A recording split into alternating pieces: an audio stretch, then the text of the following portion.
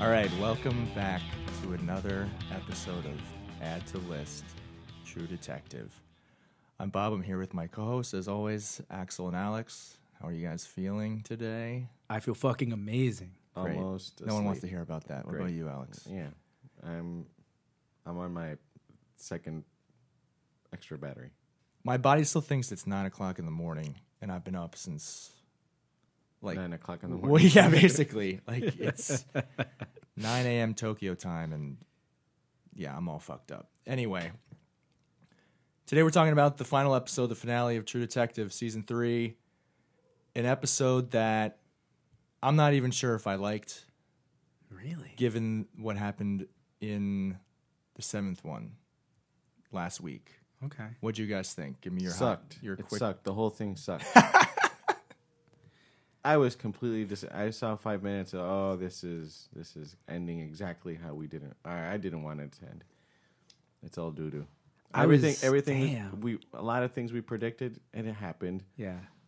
And that's not satisfying. You don't want to know. You don't want to. You want shocking stuff. I didn't get any shock. Everything was pretty vanilla. Let's recap the episode right now. We'll start with the opening scene.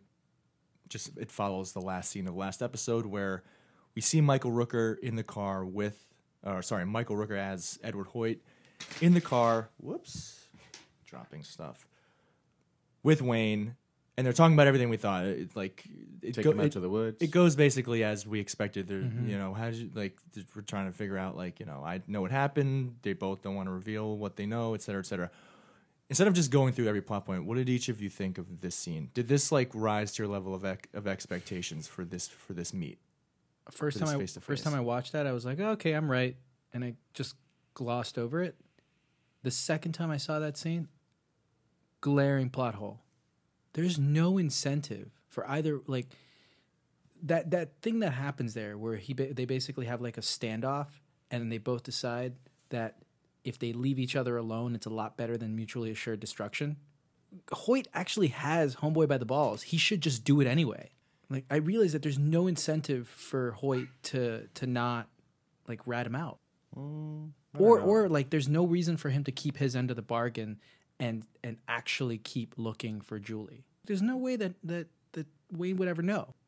If you were in his position, other than just this agreement that you have with this other guy who killed your boy and who knows, you're not really sure how much he knows, he's a problem.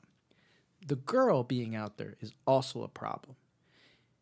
Even if you have this agreement with Wayne and you both decide we're going to be quiet, Hoyt has no reason not to stop looking for Julie.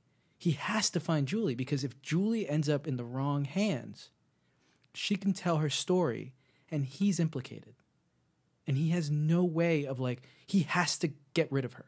At least that's the way that I think about it. She's the most dangerous threat, and he has no incentive to not look for her. The problem I have with the whole Hoyt character, the whole Hoyt family involvement is I don't believe that they're an actual family. I don't see them together. I don't know anything about them up until episode 8. Yeah. So I don't care. There's no character development there at all. I don't care why. I mean, I get the sense that he's a protective patriarch, but not even then. He's just a bum doing safari trips. Yeah. And he's a Korean vet. Okay, cool. 2015, we visit Harris James' widow. We got old man Roland and Wayne still walking around with their badges. They speak to the late Mrs. Harris James. And I didn't get a whole lot out of this other than she describes how Watts came to the house a few weeks after Harris goes missing, and they get a name. And when they find out that his name is Junius, it's Junius, Mr. June. His name's probably Junius Watts. They're in the car. And it's just, I don't know. It's another scene that just gets our old dogs, just, it gives them a scent, right? That's a pretty brief scene. We then move on to 1980, and we can see the reasons why Wayne is pushed out of major crimes and into this desk job. One thing I noticed about that scene, when he's packing up his shit and leaves Roland, he says, "What? We can still go grab a beer, see a game." Yeah. That's the same shit that Roland says to him when they were out in the backyard. Sure. Yeah. And he goes, "We never went and grabbed a beer. We never went and saw a game."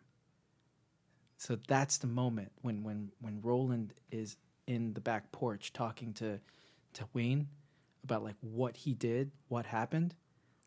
That's the moment where he's kind of like, "You broke up with me." And then when I tried to bring you back in the fold, I understood it as you trying, like, that's you not being able to handle your emotions, which is essentially what happens with Amelia, right?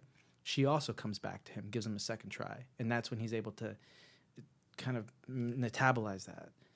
And him trying to bring him back into the fold and then leaving and never talking to him again. But grabbing a beer, isn't that the same as like having a few shooting rats? Because of the first scene when they were introduced. Like having. So they did have some beers. Well, I'm just saying. Yeah, well, before he got demoted, yeah. I'm talking about like right after that when he decides he's going to take the desk job because he doesn't The very first thing. It's like, right, they're shooting, they're having, they're drinking High Life. Yeah, but that was 1980. Okay. This is like 81. Yeah. Okay.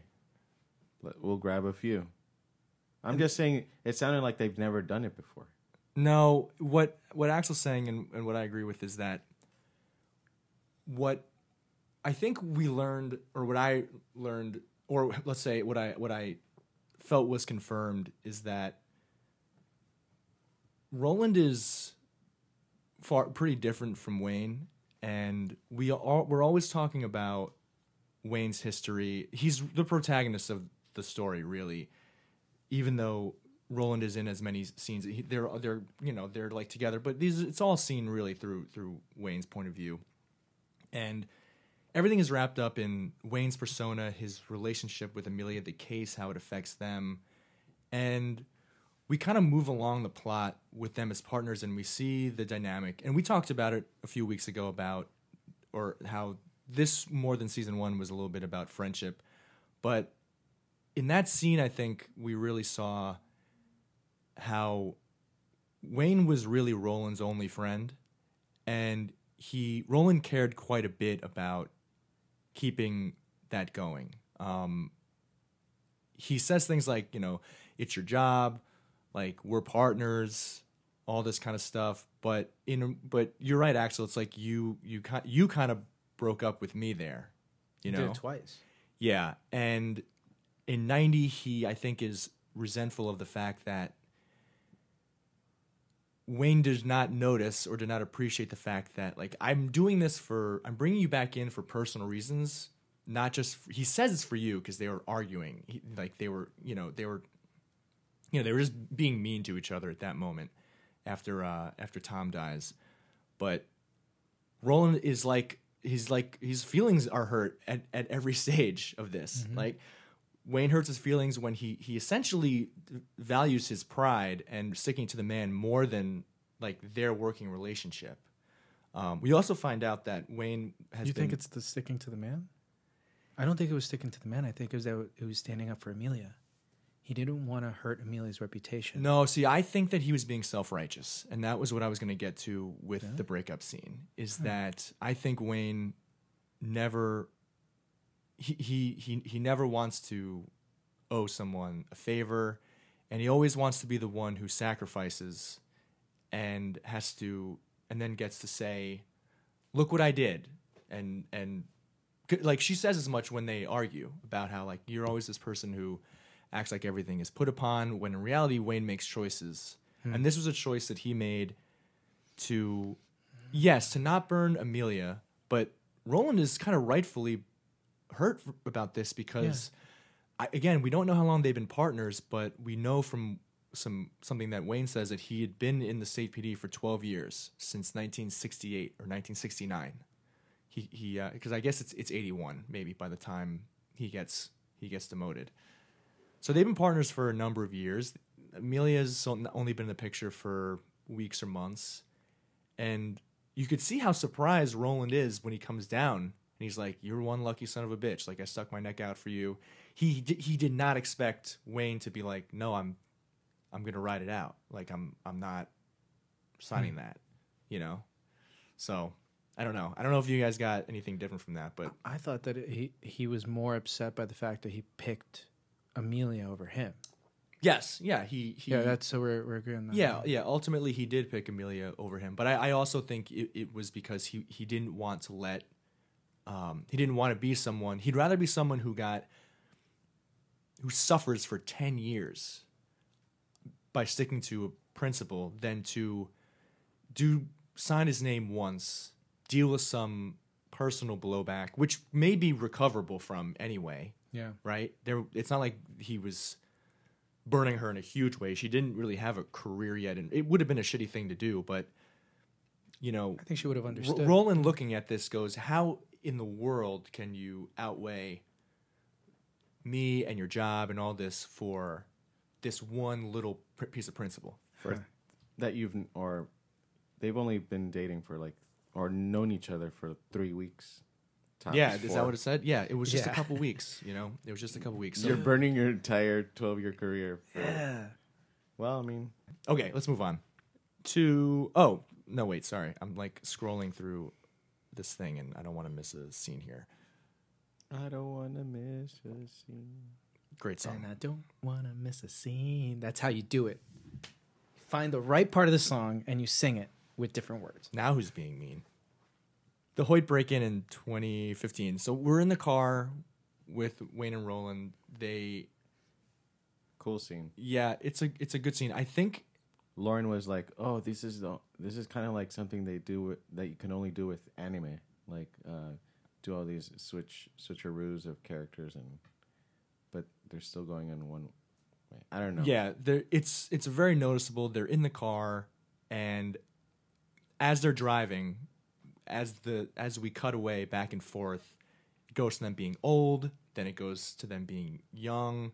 Then there's a neat scene where you see, I think it's 1980 Roland driving, and then in the side view mirror, it's him in his 1990 face, and Wayne checking his gun, and it's the 90s version of him.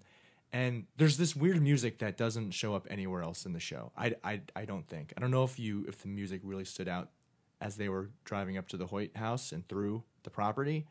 But I was like, oh, it's like, it's kind of ominous. Is it horror movie music? I watched the show on mute. I don't. Oh, you just watch it with subs. Yeah, that makes sense. I didn't catch the song because I was distracted really by the visuals of that. I thought it was very strong. See, it also has one of my favorite callbacks to previous episodes where they finally conclude that they're going to go to the Hoyt mansion. This is the scene we're talking about, right? Mm-hmm. Yeah. And he goes, "Well, I guess you're a lead detective now, Lieutenant." Yeah, he's like, "Ooh, it's good." damn right I am. Or It's whatever. probably the only scene that made me think a little bit what's going on in this show, in this episode.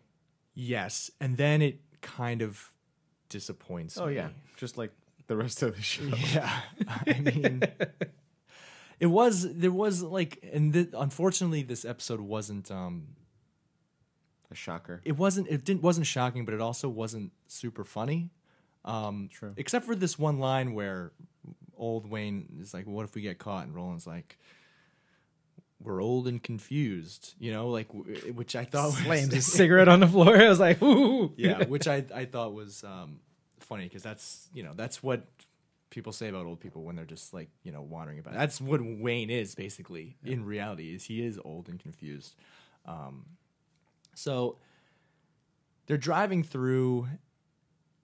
They got the music. They get into the house. They walk downstairs through the vault door into the pink room, and Spider webs. I kind of obviously. didn't feel anything when we got here.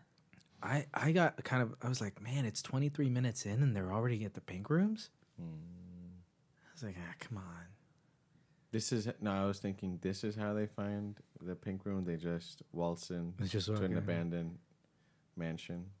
Cool. Yeah. Yeah, there's a conversation that might be a little bit more interesting that they have. Roland's looking around like, he seems more shocked than Wayne. I guess in this moment, Wayne is remembering that conversation from 1990 as to why, he walked away and didn't.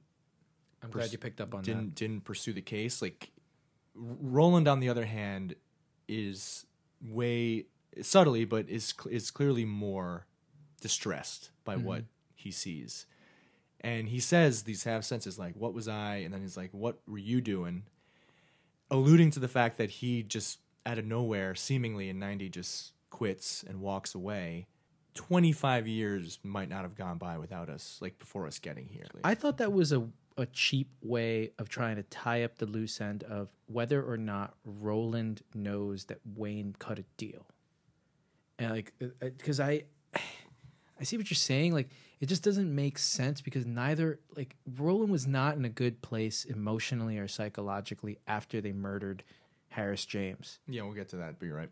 So I don't think that he was at that moment saying specifically, hey, you quit. If you would have been on the force and we would have worked together, eventually we would have like super friends this and we would have found the pink rooms and solved the case. Ta-da, right? That was not, I think, what he was talking about. I think it was a cheap way to say or to infer that they've already had the conversation about what happened in 90 after Harris James' murder and the conversation that happened to Hoyt. And that was the big secret. That was one of the things we were talking about last episode in this podcast, where that loose thread of like what happens between Roland and Wayne, because there's clearly like something there that they're holding a grudge against, right? Which is the quitting of the force. But why? And Wayne never gives that explanation on screen to Roland. Well, he never tells exactly why, but he does say, I had my reasons. It had to do with me and Amelia. He says it was between me and Aim, was his exact words. And we see that conversation later when they're at the bar together. And in the pink rooms, that he brings it up and like, where were you? He's like, well, I had a family. Like, well, it must be nice. Yeah, exactly. Yeah, that's all we get. Yeah. We never saw that breakup either. Roland and his waifu. The food scientist? Well, the chicken science person? She was a chicken science person? Yeah, she was a chicken scientist. Yeah. No, I mean... So I don't know why he's all lonely. Okay, he has a bar fight. I guess we're getting into that next. But does that mean that he rides solo and he's a dog man? Yeah, well, to me what happens here is in 90...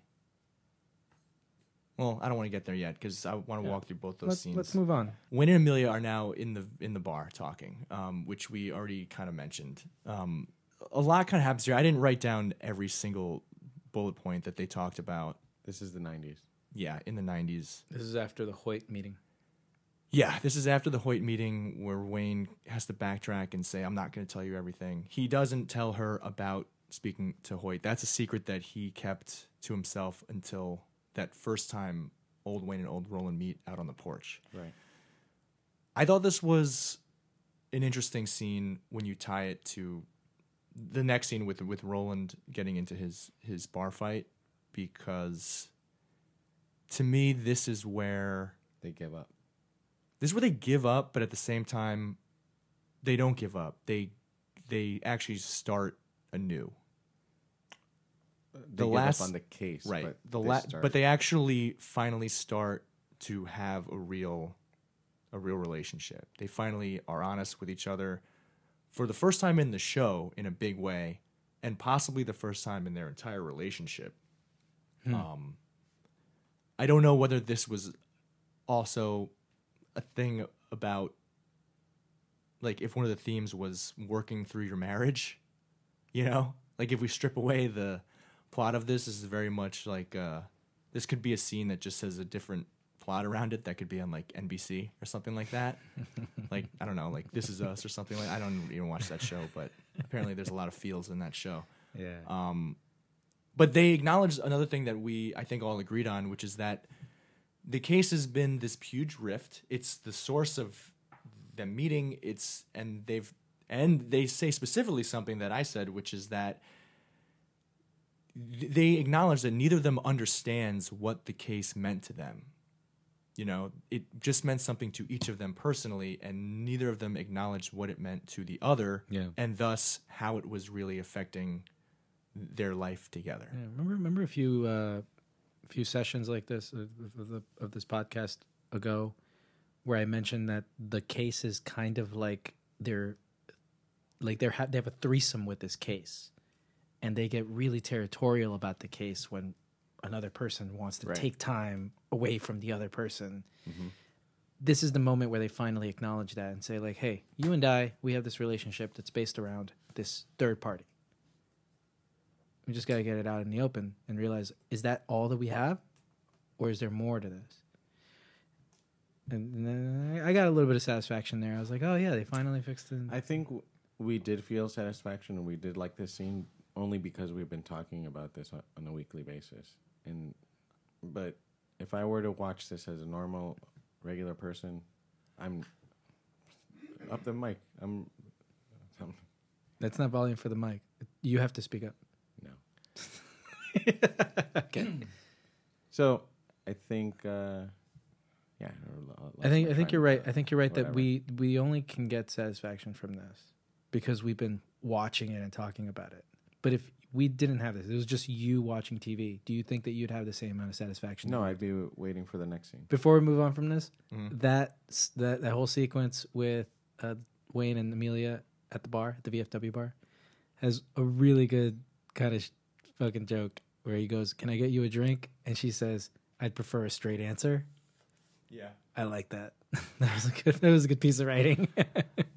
Okay, made me smile. I mean, I noticed it, but I didn't. I don't didn't remember. fall in love with that line. I'm not in love with it, but I was like, "Ooh, okay, cool. I see what you did there."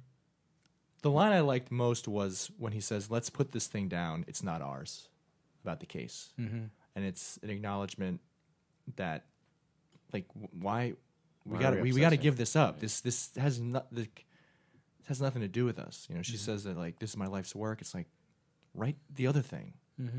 Write the story you want to tell. Don't feel like you need to,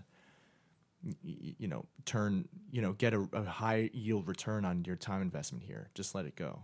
And he's thinking like the same thing about himself.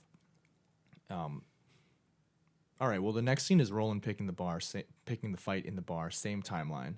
A scene I got a lot of enjoyment out of. There's your humor. Yeah. Yeah, Roland is like without the subtle humor of Steven Dorff and Roland, this show would be lacking something that might be hard to put your finger on. But if you remove some of his like one-liners, I mean, he has some funny things to say. I'm like, oh, he's doing a good job of getting these people upset and putting a grin on my face in this scene.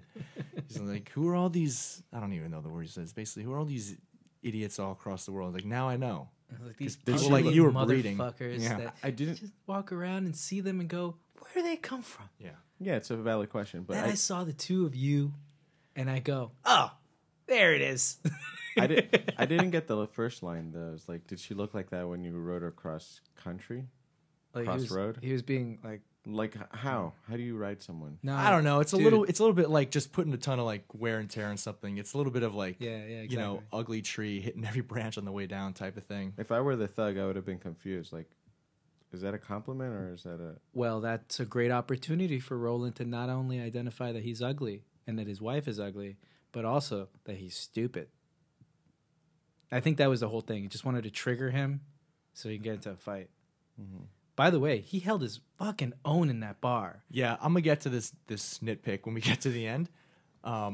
It's a little cliche, like guy who is dealing with stuff goes and gets himself beat up just to feel something or just to let out some aggression.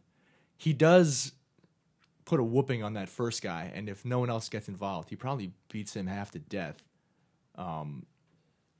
We also see at the end where his affinity for dogs comes from, which also could have been a little hammy. But again, they're just tying like everything up in this episode for the most part. My nitpick is that when we cut back to the scene of him sitting outside with the Jack Daniels, which I guess they gave him, or he just took. You did good, boy. Well, the thing has the Jack has a topper on it. Yeah, like it's from behind the bar. He didn't go and get that at the liquor store next door. You know, yeah, this is a really good. Maybe he won the fight. We just don't see it. Yeah, here's your trophy. Get the hell out of here. Well, again, this scene. So getting back to the scene. So this is then where Roland's life kind of ends. It flip flops. Yeah, I just thought this was like an interesting, I guess you could call it symmetry, where, you know, Wayne and Amelia get to start fresh once they come to terms with their relationship, and Roland then starts down this road of becoming a recluse, and his career probably begins to spiral to the point where I guess he winds up with some money. Maybe he retires with his pension. That's how he got the house out in the woods. But this is kind of the end of his rise here. So is the dogs? What do the dogs represent? Like he takes strays from now on. Yeah, I don't know. I don't know what it represents other than he's alone, and now he's going to lose his only friend in Wayne for the next 25 years. I mean, maybe that's a thing that we're supposed to interpret Roland does on a regular basis. Like he takes in a way and sponsors Julie's dad, right? Scoot McNairy. Mm-hmm. So he sponsors him. He checks in on him. Like he kind of took in a stray from that moment. Maybe we can start to believe that like all the good things that Roland tried to do for Wayne is also like him taking in another stray. He is a loner. He's his partner. By chance, he comes in contact with him, but then starts to sponsor him in ways, right? Like he's trying to grow this person, so gives him an opportunity, brings him back into from desk duty into the detective force. I think it's kind of a thing he's always done. Could be his way to cope. Yeah, he's done doing it for people. He's now thinking, well, I'm going to do it for actual dogs, strays, because it's unconditional love. Like I've been looking for this the whole time. Or he knows that the dogs aren't going to leave him. Yeah, exactly. So it's not it's symbiotic. It's not just like I want to do good for the dogs. It's like can't trust people anymore. Yeah, can only trust dogs. Can't trust people. Let's go to break, and when we come back, we're going to get to the drive that our old dogs take to meet up with Mr. Watts here, who is going to explain everything to us. No answers, no questions unanswered with Mr. June. All right, let's get into our next scene. Where are we? Junius Watts' estate. You here to kill me? I've been expecting you. Punish me. Ew. Okay, we have arrived at Junius Watts' place. We're in the car with Wayne and Roland. Oh, did we talk about this already? Did I make the mistake of talking about this? No. Yeah, I think we're at right now where they finally get. Yeah, we get to Junius Watts' house. Right. Well, in any case, this drive is where we had all the interesting, like the scene stuff, like the cutting back between time. I think I made the mistake of bringing that up when they were driving to Hoyt, but that wasn't the case. In any case, I mixed it up too. Yeah, my feeling about it is still the same. It was pretty cool. I'm just glad his name is not Watts June. That doesn't roll off. Remember I said it doesn't really sound good? I think they said as much. Or no, maybe it was just you. Yeah, it was me. I thought about that too when I was watching and they finally find the name Junius that Harris James' wife tells him about, and I was like, oh fuck, Alex Junius Watts. Yeah, that sounds better. Yeah, it's gonna be much better. So when you get to that, now that the Junius Watts scene, right now we're to the front yard. Did you notice that he's tending to a chicken coop? Yep. You're looking at me like this was some kind of like Easter egg. It's like to me, it's there. like a real Easter egg. He's holding the eggs in his hands. Yeah, but he's tending to like what do you like? You don't keep chickens out fucking free range, right? Like he's keeping them in a coop in a very very small area. It's basically the same job he had looking over Isabel and Mary Julie. He's doing the same thing. See, maybe. I think you're looking into that a little bit more because his first job is tending on chickens. the chicken line. Yeah. So he might have been keeping chickens prior to even getting that job. Oh, yeah, absolutely. But what I like about it in terms of just like quickly visually building his character and narratively is that he's tending to these chickens. And he's always tended to chickens in either human form, right? Keeping this girl in a closed space to serve a purpose, the gratification of this woman, Isabel, of his patrons, and he continues doing it to this day. Yeah. I think that would have been more meaningful if he had an empty chicken coop. if they had said like, oh, like or the chicken coops look like dollhouses. Well, where all where are all your chickens? And then once the thing that happened with Julie happened, he stopped keeping chickens. Yeah, you're right. Because he lets Julie go. You know, who lets one chicken run free and escape? You know. Yeah. So I think it would have been a little bit more significant if that event caused him to stop doing all the things that he associated with his life leading up to that event. Moral of the fucking story here, the show, is that symbolism just falls short. Well, it does, or what we did a lot was overthink everything. Yep. I mean, it was like everything in every item on a table, everything in the background, everything out of focus is like meaningful, and they all really weren't. I mean, for instance, Mr. Whitehead, Sam Whitehead, just never came back to him. You know, it was like, oh, we're just gonna come back. Like never saw him again. There's no big. The only thing was to confuse us if we weren't paying attention. So like, was his the same eye, or like, is it him, or not everything mattered. Yeah, it was more to like, are you paying attention? Yeah, that definitely could have been it. Yeah. So now we're in the scene. They've got their guns out. He's like, I've been waiting for you. We learned that was his car, which was the one thing I thought was... That's really nice car for a guy who lives in a house like that. It didn't seem like the kind of car he'd be driving. Yeah. Isn't he like number 2, the right-hand man, Hoyt? He was Hoyt's driver, yeah. And he was Isabel's driver. And for some reason, I guess Ed Hoyt took a liking to him. Perhaps, actually the reasons are unclear, but yeah, he says how then Ed Hoyt brought Junius into the house to basically be, I guess, the butler, basically, the housekeeper. I don't know what the term... Body man or something, yeah. I wish there were more... are you going to... No. There were more scenes with Isabel. That would have been nice. You liked Isabel? Yeah. I recognize her from something. She looks like one of the women in Tombstone. But maybe that's just because of the blondness in the outfit. For a second, so I have a friend who's an actress, and she's actually in she's in... You ever seen the show Royal Pains? Royal Pains. Royal Pains? It's the doctor show. Royal Pains. But he's like a doctor in the Hamptons. So she was in that first season. And I haven't really kept up with like the work that she does because she moved out to LA and is like doing other stuff and things. But when I saw that girl come out to the window, I was like, holy shit, is that Meredith? And I was like, I didn't know. And I looked up, it's not her. But that woman looked so much like her. I was like, holy shit, I didn't know that. Like now she's doing this. And now it's not really. So you recognize someone and... What I'm saying is all white men look the same, Alex. This is why you come across. Keeping that in. That reminds me, though, you also thought that the actor who plays Harris James has been in a lot of stuff. He hasn't. You're confusing. You must be confusing him with something else. He does not have a big IMDb.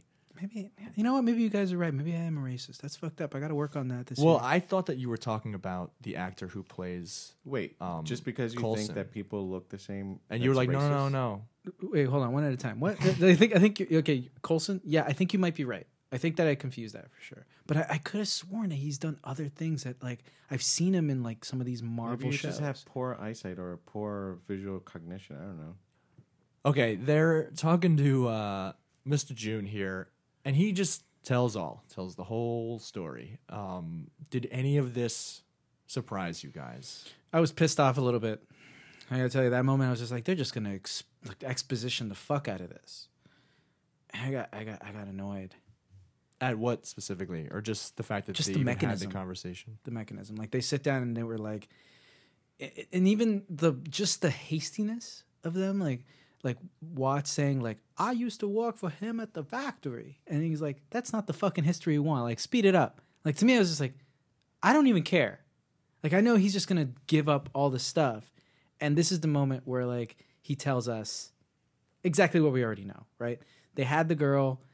This thing happened. The details of like her getting lithium and being kind of happy, and then him realizing that she's been taking lithium, Julie in this case, didn't matter to me. At that point, I was like, okay, I know you got the girl. Why are you pissed off at an author writing a book about it? I'm not pissed off at the author. I'm pissed off at the method in which they lay it. I'm asking Junius, why was he so angry to show up at Amelia's book reading thing? I think because so this is the idea. He wanted to know if she was around. He never stopped hoping that he would find her because he cared after a little while. His conscience got to him and he let the door be open at a certain time. That being said, he waited like 15 fucking years or so. Like, I don't know, maybe that's exaggeration, but like he waited a very long time until that girl was now a woman to let the door be open. Right? Like he didn't, the straw that broke the camel's back wasn't even, I found out that she was, that Isabel was giving Julie lithium. That wasn't even the thing that broke. Like to me, I think that's where I draw the line. Like I find out like she was happy for a little while. And then I find out the reason why she was okay and chill, because she was taking fucking heavy metals that she was being force fed. Maybe 9 years. I think at that point, I probably would have done something. Like fuck loyalty at that point. One thing, I think we all, sorry, go on, Alex. His makeup. Wasn't he like already 40 something when in the 90s? Fast forward to 15 years, he looks the same. And both Wayne and Roland have obviously aged. Black don't crack, Alex. Wayne is also black. He also looks good for his age, though. Yeah, we saw this previously. It didn't really bother me that they didn't give some of these secondary characters the full on makeup treatment. In some ways, the detail with our main characters, the makeup, I think, is just to make it clear to us which timeline we're in. But you're right. He looked, the actor looked like the same age because he is when he busts into the book reading, and when they find him, which is, I guess it's annoying in one way because based on how old he was, we thought that they weren't going to find him in 2015. Right. Like we thought he would probably be dead because it's 25 years later. As to whether or not he would do something, I think we all believe in a moment of crisis we would do something, but most people don't do the right thing until it's too late. Yeah, I mean, if I was in his position and there was a certain level of loyalty and I owed this guy something and my standard of living has increased and I look at everybody around me, like making that calculation, I'd be like, there'd be a line. For me, at that moment, in terms of like character building for this individual, I thought the lithium thing for me would have been the line, right? And then he waited more time than that to let her loose, right? Whatever the case might be, maybe it had already broken. But we don't really know how long he waited. He doesn't say. He waited until, in the scene, looks like she's 15, 16 years old. Yeah, but I guess what I'm saying is he says later on I found out why she was so happy. But right. he doesn't indicate as to how the time between him finding this out to when she wants to go. Yeah, I interpreted it as it was younger. It's fluid. It was younger because the way in which the montage happens, Julie is still a little girl when you see Isabel break the lithium pills. So that's that. I guess you're right. In that case, it was just kind of like he didn't really specify. Yeah. Well, he was deluding himself too. I mean, listen, I'm not defending necessarily his actions, but again, it's hard to know what you would do in those circumstances. It sounds like between the lithium and Julie clearly expressing an interest to get out of there was enough to obviously make him do something. Mm-hmm.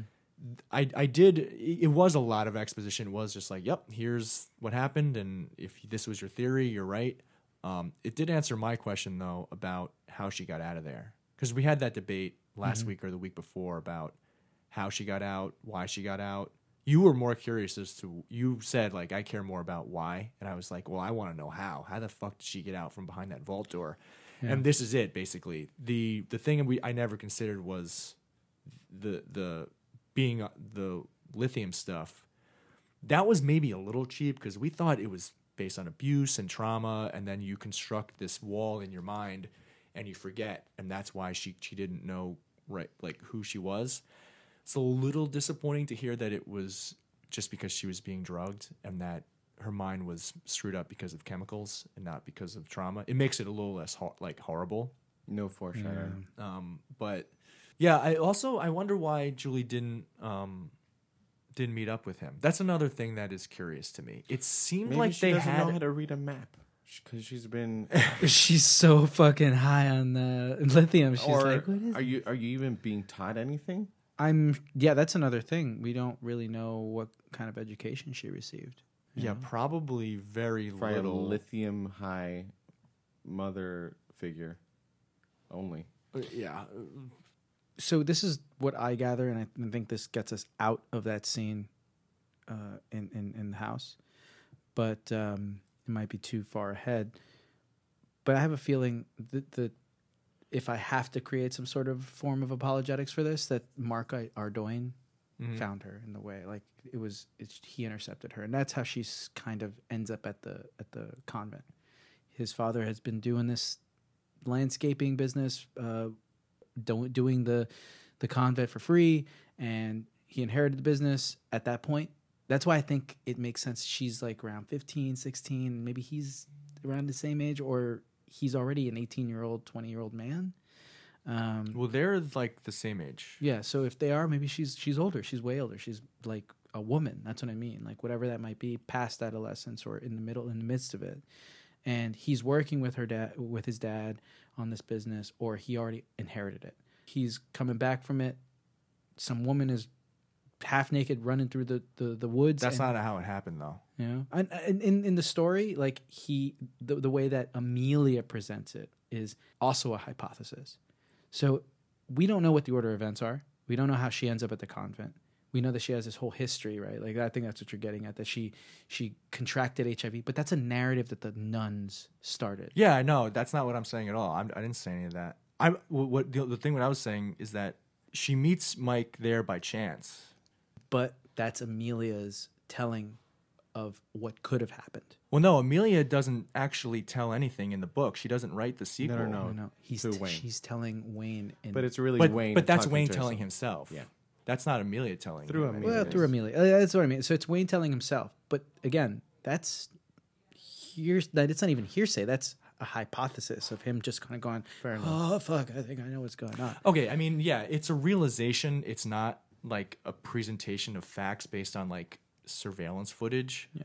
But when those things happen, Occam's how far do you want to stretch? Occam's razor. What do you think happened? That a guy was driving his truck from spending some late night fixing some trees or clearing some brush back to his home, and intercepts this woman who's crazily running through the woods or on a main highway, and then goes like, "Holy shit, that's fucking Julie."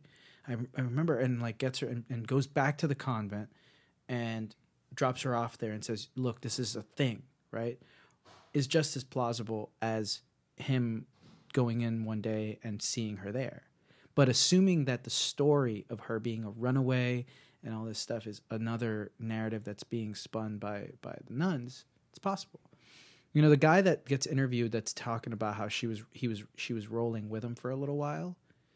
Like how are we so confident that that's also not sort of a story that the nuns have kind of agreed with a network of runaways to tell? And That's because logistically that seems extremely difficult. Yeah, I mean, the more people you need to keep a secret, the less likely the secret will be kept. Another illegal thing the Catholic Church is enabling. The more like to be honest, the more likely scenario is exactly the way that we were presented it. Yeah. Because there's absolutely no reason to think that the kid that they interview as a runaway was part of some grand conspiracy to keep Julie safe. If that was the case, he would have never identified her. His job would have been to say he doesn't know her, which is unless they find her, that's the only way to prove that he did. Yeah. And so he wouldn't tell the truth. Secondly, there'd be no reason for the nuns to entrust an outsider with a message like that. Third, that place was a place just for women. The convent. They didn't have any it's not a place for like male runaways, it's just women. So those nuns wouldn't have any male contacts outside of maybe Mike, who was at a certain point becomes the groundskeeper. thing is, like, where does she go? Because, like, all these runaways, are they in Westfinger? Is that what it's called? I can't remember anymore. Well, he says he got as far as Colorado. She might have been with him. Again, we don't really know, but I would love to know the distance between. Like, it's irrelevant for the story, I guess, but I would love to know the distance. Like, how far did she go? Did she intercept somebody? Did somebody pick her up? Like, what fucking happened? Because you're right. He left a map, and she probably, in all honesty, and I don't really know what the patterns are, she probably ran until she was out of energy to the next town or the next town later, and then just through luck or the kindness of strangers acquired some shoes, or and also in the sort of flashback that where we see her run out, that very much could have been a dramatization. She may not have ran out in just a nightgown with no shoes and this kind of stuff. Like, it's sort of likely that she might have put shoes on. The thing I just don't understand is, like, if the answer that I want is just why she didn't try to meet up with what's his name? Watts. Yeah, Watts. Yeah. He does let her out. I don't know whether she was she probably didn't know it was him. She didn't trust him. She probably didn't know it was him. I don't buy that she got too far, right? Like, I don't even think she went to the next major city. Because how do you end up back in a convent in Westfinger, bumfuck Arkansas? Like, what's a large city in Arkansas? Little Rock? I don't know. Like, that's another thing. Like, you didn't get that far, and you went maybe to the next town or couple towns over. You were runaway, a little bit of a grunge punk, fucking just running around, maybe prostituting yourself, if that's true. I don't think she got away that far. I think maybe she went directly to the convent. Like, she accidentally ended up at the convent from the get-go, and that's why.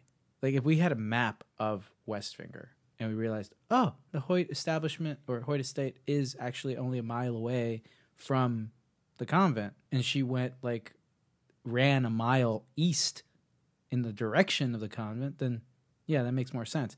Of course. Like, I think that's probably more likely that she ran to the convent, got there by accident, ran out of steam, like you said, and the nuns found her. But how does that explain the other runaway kid knowing her? I don't know.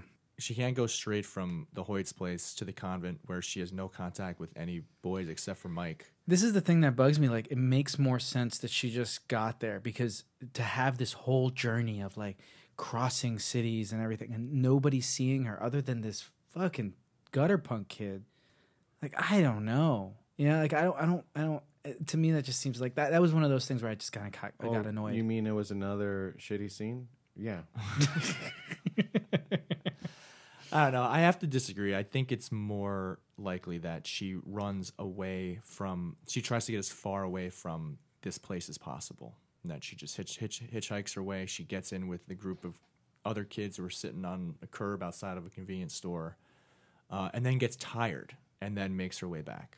Yeah, I think that it was weak. The whole Junius Watts leaving a map, and then he's like, she never rendezvoused with me. Because to me, it's like, well, there's more to that. Is it that she didn't trust you?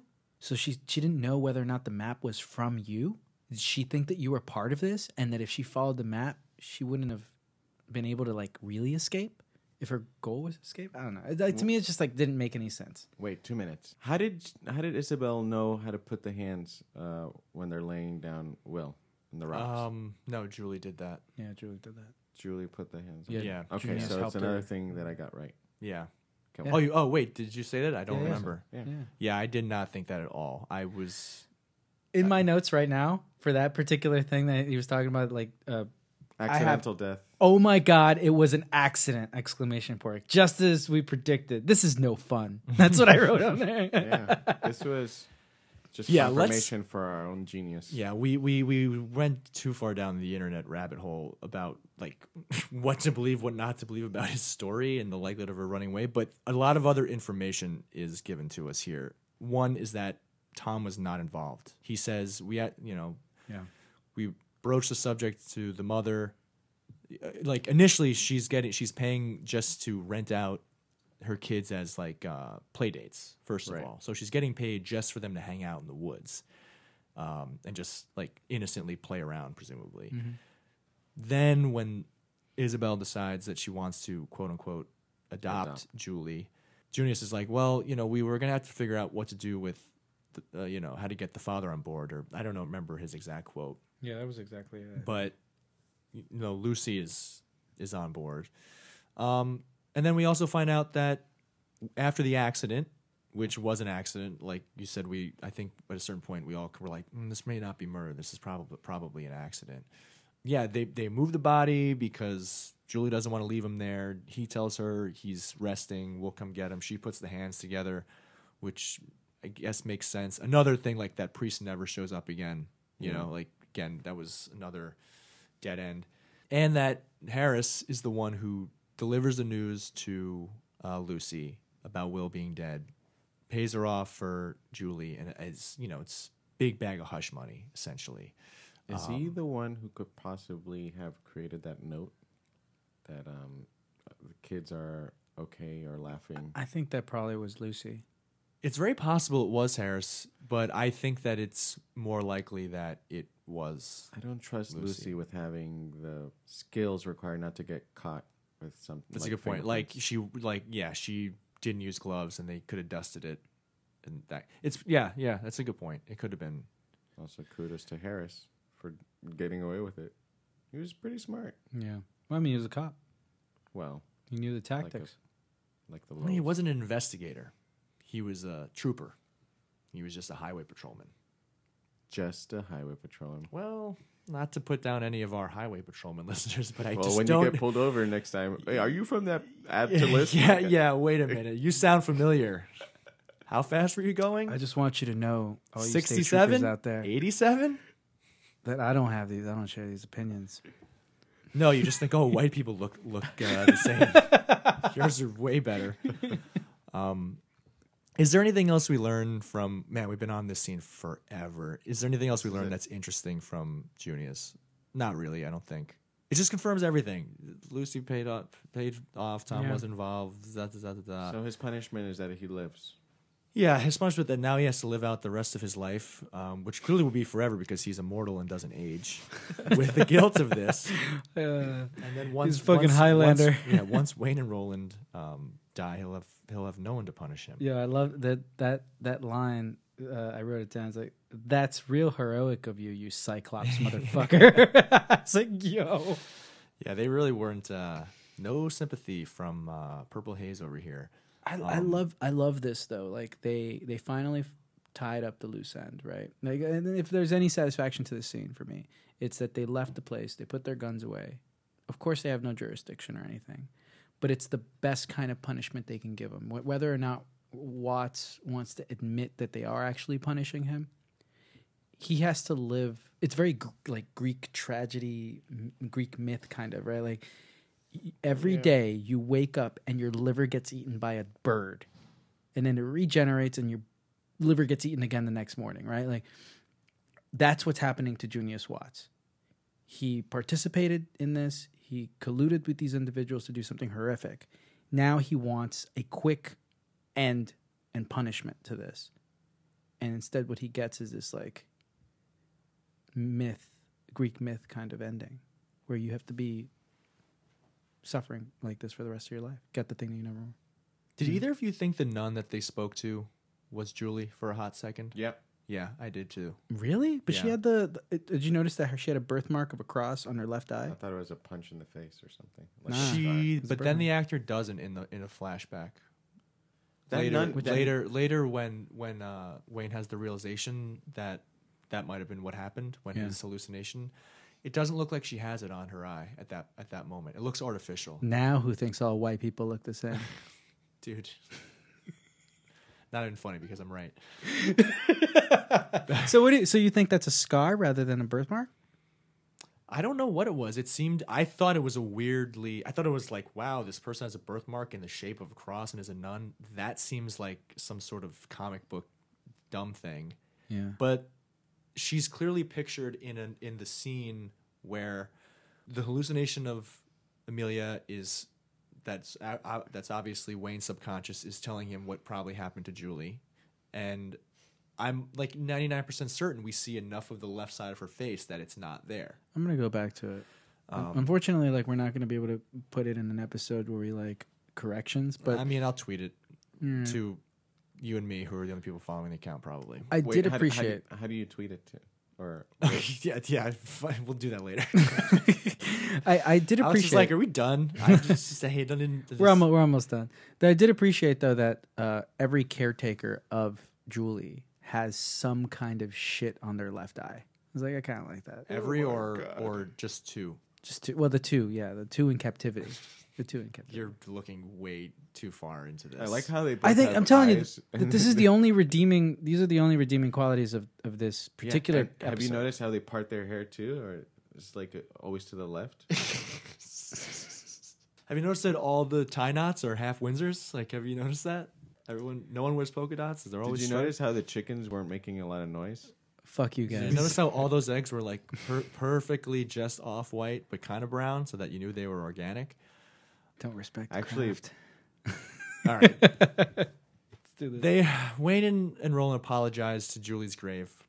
They essentially say, sorry, we couldn't do more. We couldn't have prevented this.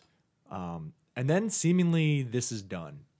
Okay, if we ignore the things we talked about in terms of later in the episode, at this point we're like, I guess it's over. I'm looking at the scrubber. I'm like, okay, there's still 20 minutes left in the episode. Is that it? I've already lost confidence that anything weird is going to happen between Roland and Wayne. Like, we all kind of thought that last week, but clearly there was nothing to be concerned about there in terms of one of them hiding something from the other.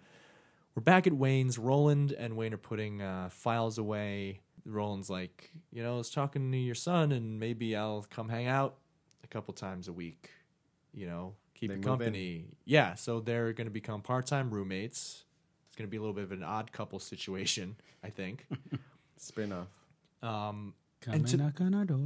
Yeah, this scene to me also had a feeling of like, is this like, I don't know, is this real? Like, what? At certain moments, I started to be like, what's his? Is this where you lost confidence in the whole episode? No, I think I lost it in the pink room where that didn't really feel that didn't have any weight behind it, and I thought, well, if that didn't, I don't know what they're going to do here to shock me into one final moment. All right, so now we're back in 80. Wayne breaks up with Amelia after like he gets back home. She comes and knocks on the door. She's like, "What the fuck is going on with us? You're not returning my calls." And he says, "I don't want. My life was fine before I had any head shitting birds in my life." Yeah, basically. Pretty birds shitting on everybody. Yeah, exactly.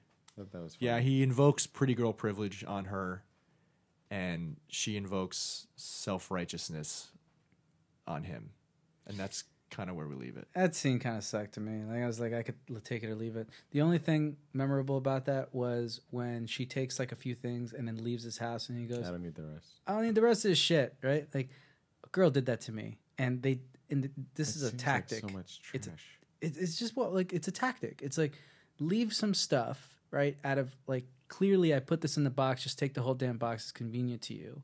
You left it here, you picked out a few things that you absolutely wanted, but you left other things that you kind of want later as an excuse, so when you're drunk and nasty and you're just like, and knocking on my door, and you go, the excuse that your stuff is still here. Straight to the trash. It's just a little bag exactly. that goes over the box. I saw that and I'm like, dude, throw that shit away.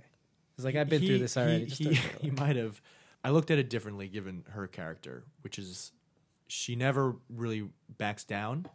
And to take the whole box is to, admit that, to your point, that the relationship is over, but also that she just wasn't going to give him the satisfaction of walking out with her things.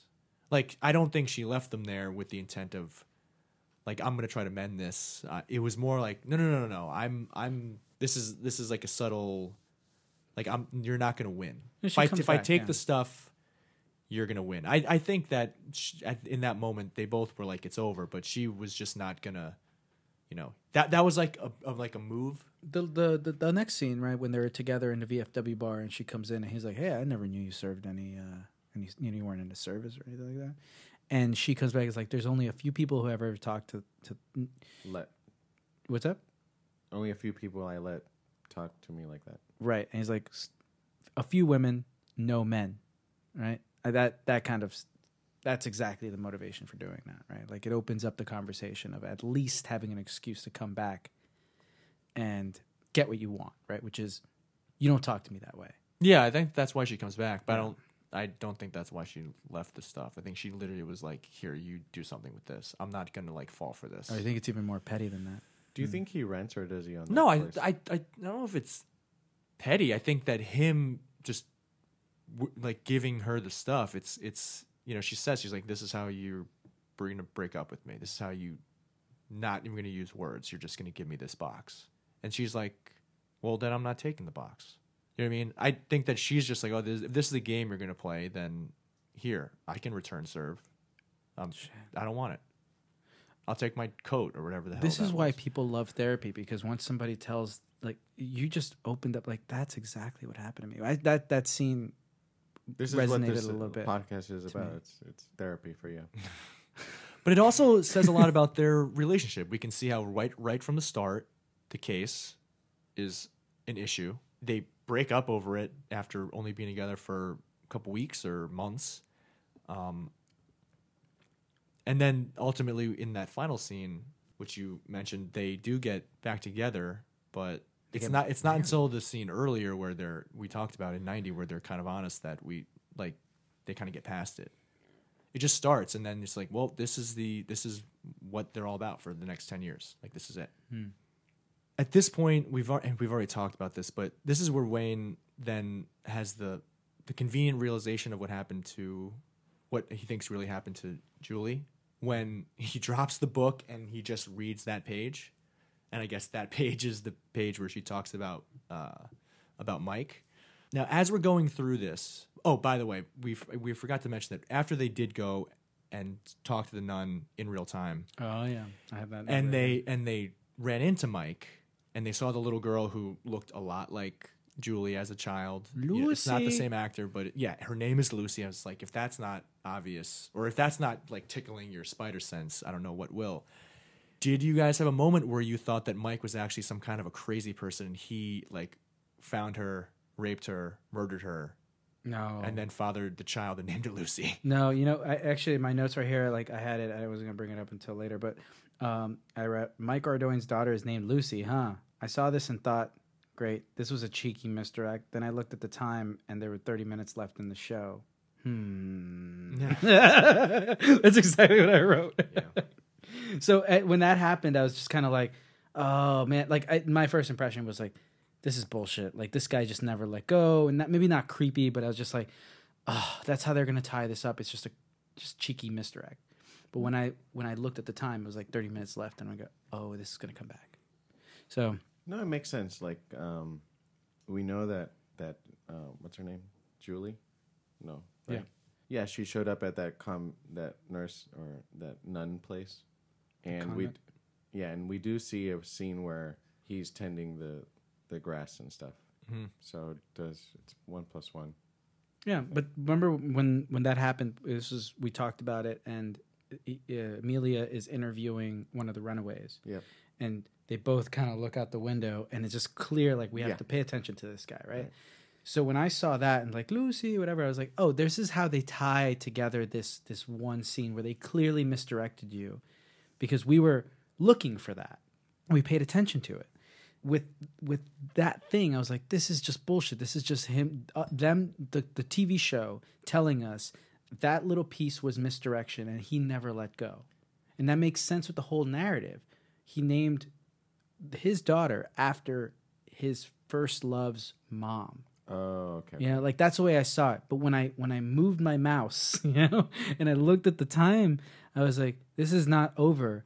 30 minutes is a long enough time for them to come back to Mark Ardoin. So I kept watching because I was like, this is the truth. This is where they solve the case. My initial reaction was like, oh, this dude has AIDS now. And oh no.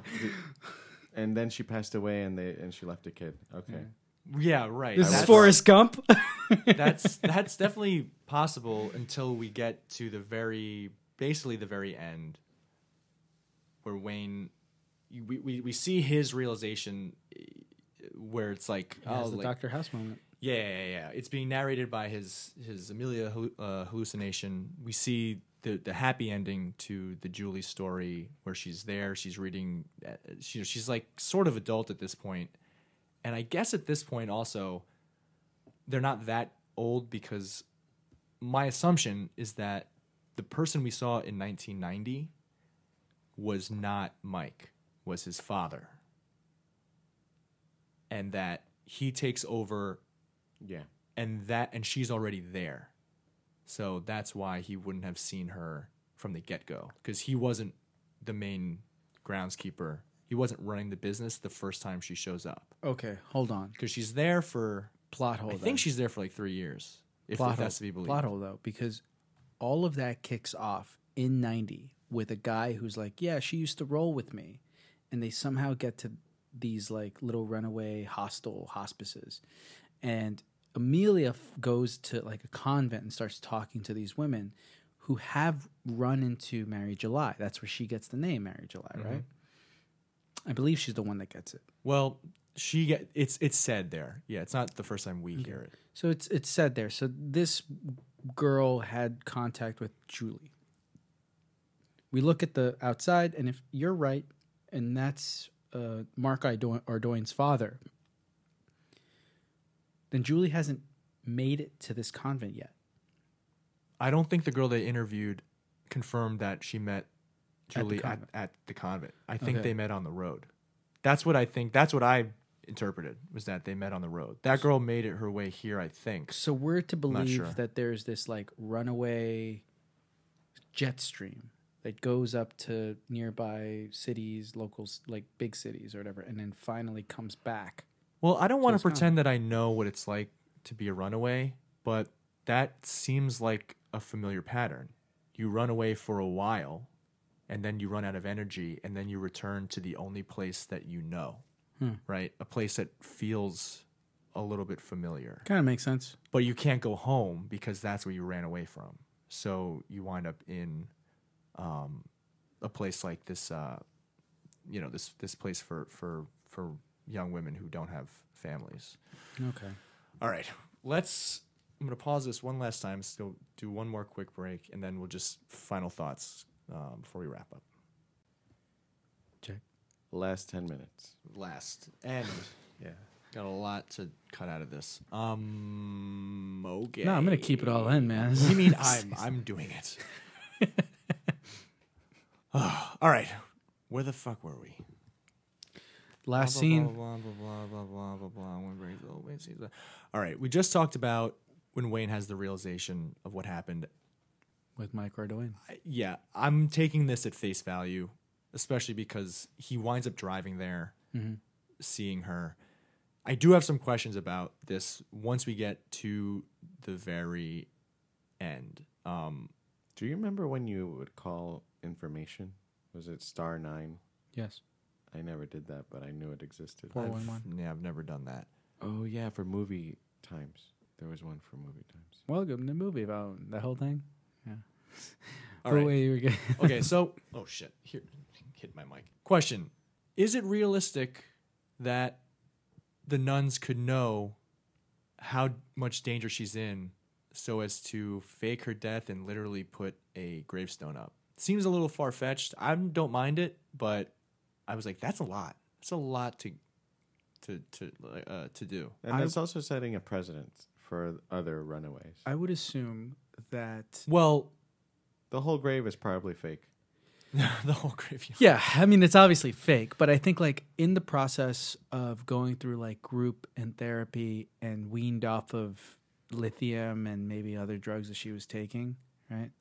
That in that process of healing, Julie probably gave recollection of memories and stuff that happened to her.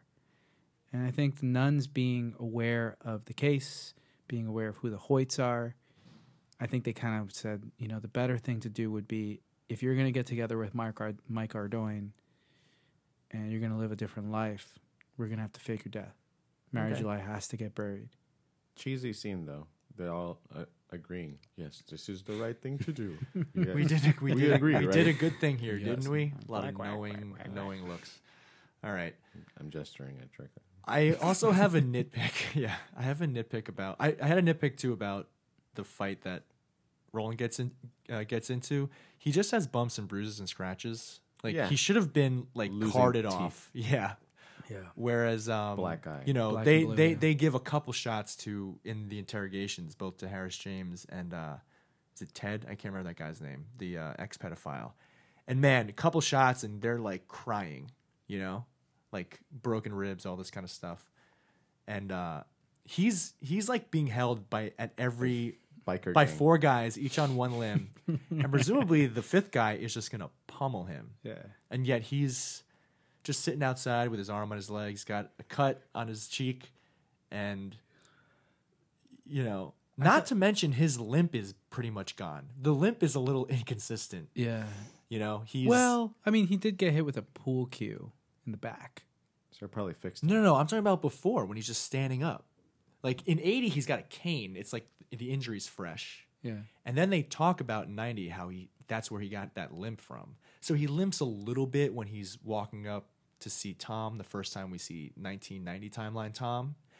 But this is later, you know. So it's 91 or whatever it is.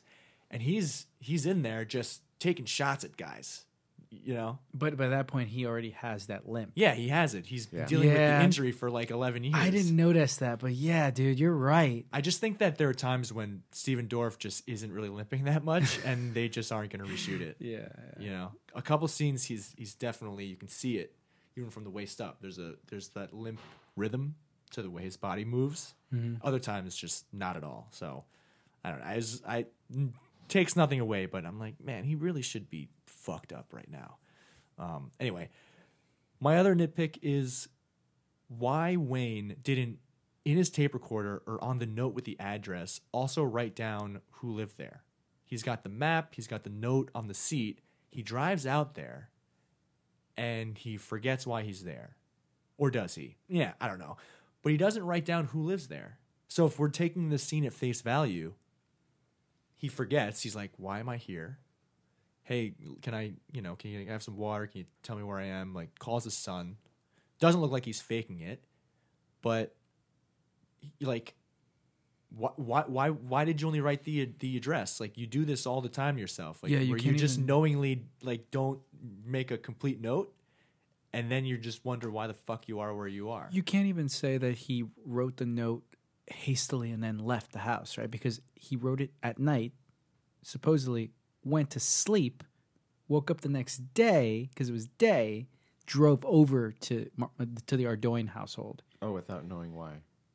Yeah, like to me, it was, you're right. Like, that's too much of a stretch. He wrote this down from 411, and why wouldn't he? It's like right? he If knew why. Yeah, he knew why he Yeah. was going there.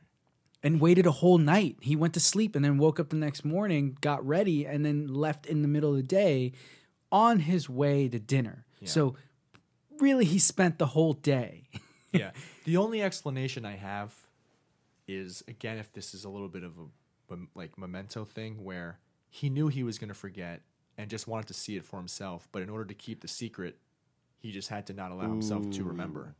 That fits. You know, like the best way to keep a secret is to forget you have it. Why didn't he call Roland? Yeah.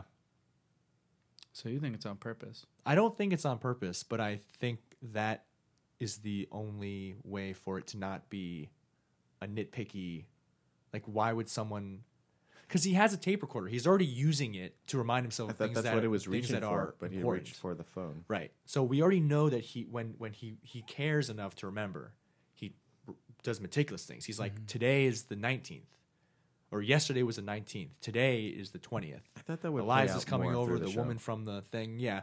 The recorder I thought was a device that was going to be consistent, It wasn't. and it was going to be either used to manipulate him or a way that he was going to manipulate himself. And it doesn't really, it's not used as much as I thought it was going to. I've given up in this episode the idea that the characters' motivations are to do things for themselves and more for just carrying the narrative Yeah. and pandering to the audience. So I think you're right that it makes more sense that he did that thing just to keep it secret or whatever. It's just a vehicle to give you some Do you think information. something triggered in him when he's taking that sip and he's looking at the girl and he's looking at the mom? He's like, Right. all right, I'm going to let you guys go to your... Do you think in that moment he then remembered why he was there and made a choice to walk away?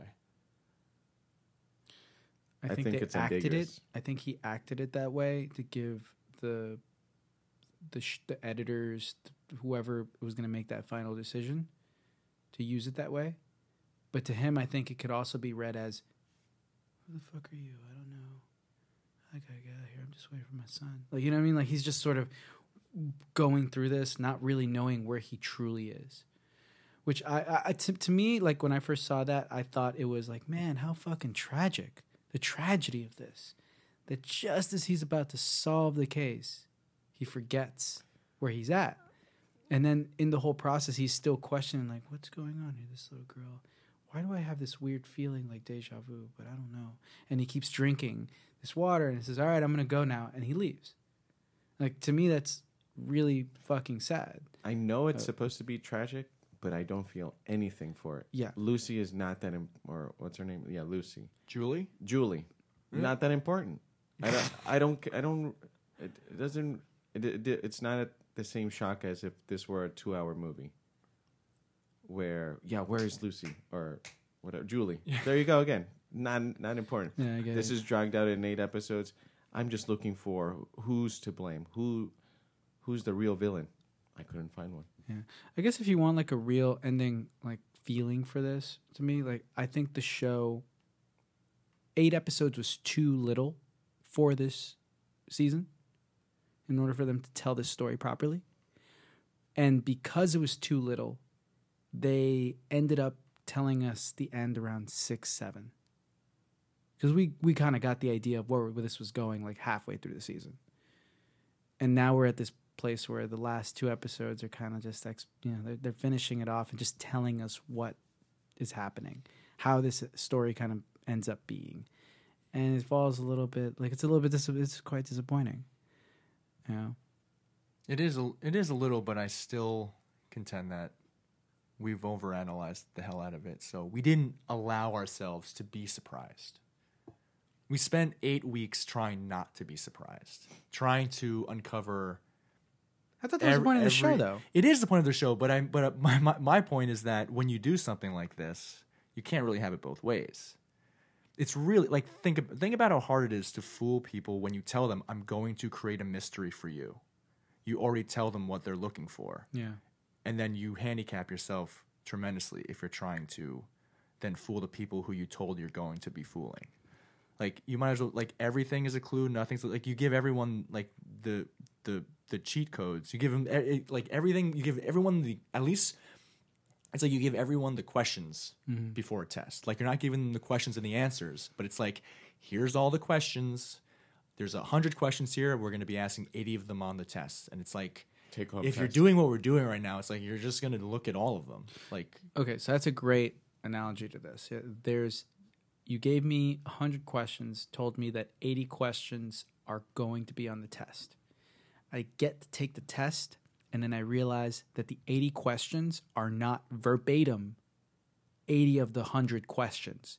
They're 80 of those questions reworded and like just different types, but the solution would be the same. That's what I was expecting. Like, I thought that it's like, yeah, you're giving me all this stuff. I have to like map out this intricate web of stuff, and then in the end, you make me realize that like you've told me a story, but the way in which you've organized it and my expectations have been kind of flipped. Where you did tell me the truth. 80 of these questions are going to be on there, but they're not going to be represented in the same exact way. Or the solution is going to be the same to 80 of these questions, but worded differently. And I have to be able to identify it in nature, but not literally. Maybe that's why I don't like this season, and I feel disappointment. Maybe not in the story of the season or how it was made or told, but more disappointed in myself. Like, I was looking for the darkest twists, the craziest theories, and they didn't come true. maybe I'm disappointed in myself, really. Yeah, I think that's what Bob's trying to say. Yeah, we disappointed ourselves in this practice. Yeah, right? I think that I am to blame for the level of enjoyment that I had in the show, or the level of enjoyment that I had in the finale. We shouldn't do more of these on good shows. It's more fun when we watch things that are. It's more fun. It's fact that anything like this is more fun when the thing you watch is terrible.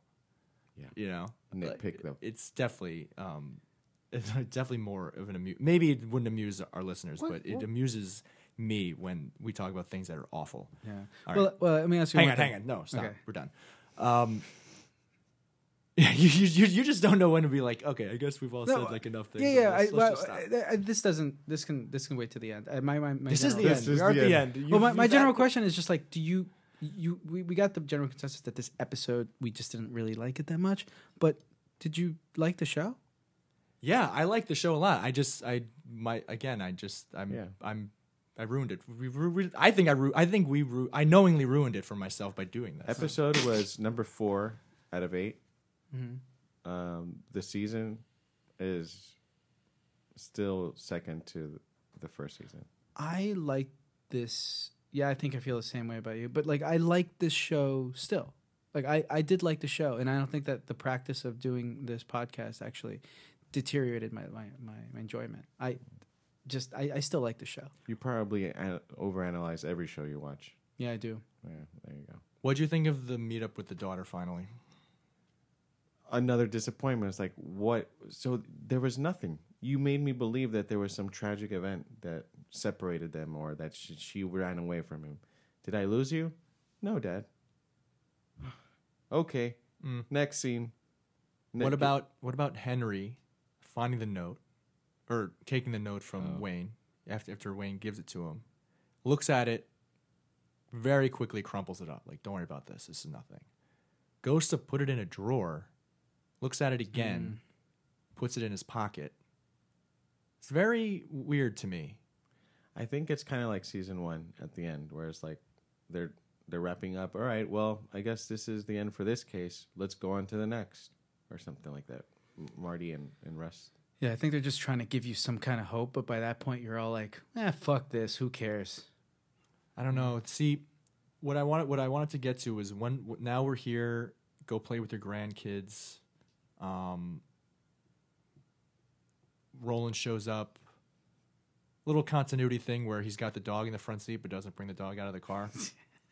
I noticed that too. You know, they're all sitting on the porch. Drinking iced tea. Yeah, drinking iced tea, watching the kids play. And then it's a very sort of picturesque moment. And I had this feeling where I went, is this real? It felt really dreamy to me. To the point where I'm like, is the daughter there? Like, it's like, I don't know. Some of this could be stupid, but it just didn't. I was trying to understand whether or not any of this was happening. Throw another theory in it. Why not? Well, yeah. So to me, I felt that was kind of good. So this yesterday, I watched this episode, and then Susanna showed me a video of her family celebrating her grandfather's birthday. Her grandfather has dementia, and there's this moment where they're like singing happy birthday, and he's clapping and all this stuff, and he's got this like genuine look of like he's so happy, he's so in that moment. And he says one thing while he's like in the middle of it. He goes in Spanish, because he goes from like speaking Chinese to Spanish to English, and he never like really finishes a sentence in any particular language. And in this case, he's like so happy and so in the moment, and he goes in Spanish, life is good. And when I saw that scene in the show, I saw that same thing. And I go, it's a little bit surreal, but because he lives in the moment and he also suffers through the same like dementia, he's really in that moment, really cherishing it, because ultimately that's all he really has. It's kind of sad, but beautiful at the same time. Did you feel any like flat circle stuff in this final episode? I started to wonder whether the whole point of the show was kind of like, this is just history repeating itself. None of this matters. I felt like very intentionally the plot moved away from that, right? Like there was no, like, I wonder if it was a failure that we didn't get a really big climax or some real satisfying sort of bomb dropping versus no, the whole point is almost to confirm what Russ says in season 1. It's like time doesn't matter. There's also a lot of those cutscenes back and forth where, again, we see characters looking at themselves, but not through, as we edit through 90 to 2015. In the car, it's pretty obvious, but it happens at the VFW. So, like, I don't know. I just wonder if the whole point was that this is just how it ends. I mean, there's clearly this image of the kids riding the bikes, and you're like, well, that's what we saw with Julian Will. His grandkids are like roughly the same age. His kids were roughly the same age. All the kids are like the same age, like an older boy and a younger girl. Right, his kids, his grandkids, and the Purcell kids. Most of the mysteries were solved with the simplest answers, and we're led to believe that, or they're trying to make us believe that there's something crazier, and then it just comes back and just like, no, there's nothing special about any case. I think you're right about that. I think that if it is this circular narrative that just like time repeats itself, history repeats itself, the fact that there are these two kids on bikes around the same age as Julie and her brother Will, and the theme of this show is that every time there's a breakup, there is a conclusion to something. A character walks through some kind of threshold, and at the very end, you have Wayne looking at the two kids riding bikes down, and it's immediately transported to Vietnam, being in a jungle and walking through the equivalent of like a jungle threshold, which is brush. Well, that's the final scene. This is the second to last scene, because when he goes into that zone, we get to the bar where they get back together. Yeah, and they walk through a door, right? They decide they're going to get married, and they fucking go through the door. Yeah. I mean, that scene, I don't know. I don't know if that was important. Again, like, I'm at odds with with some of the scenes, some of the exposition, the storytelling, because most of the scenes tell us things that they lead to things we already know happen. They're supposed to be answering like other questions, like about the characters. Like, for instance, when they make up and get married, you're like, well, obviously they're going to, because like, we know that from all the 2015 stuff. Like, we know they got married. We know they had a life together. So at that point, do you even care? Yeah, I don't know. I mean, I wanted to know how Amelia goes. How she does? Yeah. Yeah, it could be intentional that we don't find out. Like, it doesn't matter. I'd like to know what. Yeah, more so than the show, I want to know what the people who took this even more seriously than us, the people who are like, all the stuff that we read, like, who are the people who wrote those things? How did they feel about the final episode? And I kind of want to know what the regular casual watcher thinks of this. Like, I would love to hear someone say, I really liked it. I was surprised by the end, or like, I was confused. I didn't know what was going on. All this kind of, I can't get there right now because we picked apart so much stuff, and we had such an expectation that every little thing we saw was going to come back and be worthwhile. And anyone listening to this long ass final wrap up episode is going to like probably hear the disappointment in our voices that, well, the theories we read and the stuff that we thought, like, we threw out a lot of options, and there wasn't one thing of significance that we didn't mention. Like, so you'd mention something, and then I'd mention something else, and you'd be right, or vice versa. But ultimately, it was like, yep, we created a thing. We put out all the multiple choice answers, and the answer to every question was one of those multiple choice answers. You know, like we each picked one that might have been different, but there was not a lot of like, oh, D, none of the above. There was not a lot of that. Yeah. And again, I like, would I have enjoyed the full experience of the show up till this finale more if I just hadn't thought about it that much? I know there's one way that you can hear what people think about this show. Oh God, do it, Alex. Okay, Alex. You can let us know on Twitter by using our handle @ToListPod, and you can email us. Oh yeah, who does email?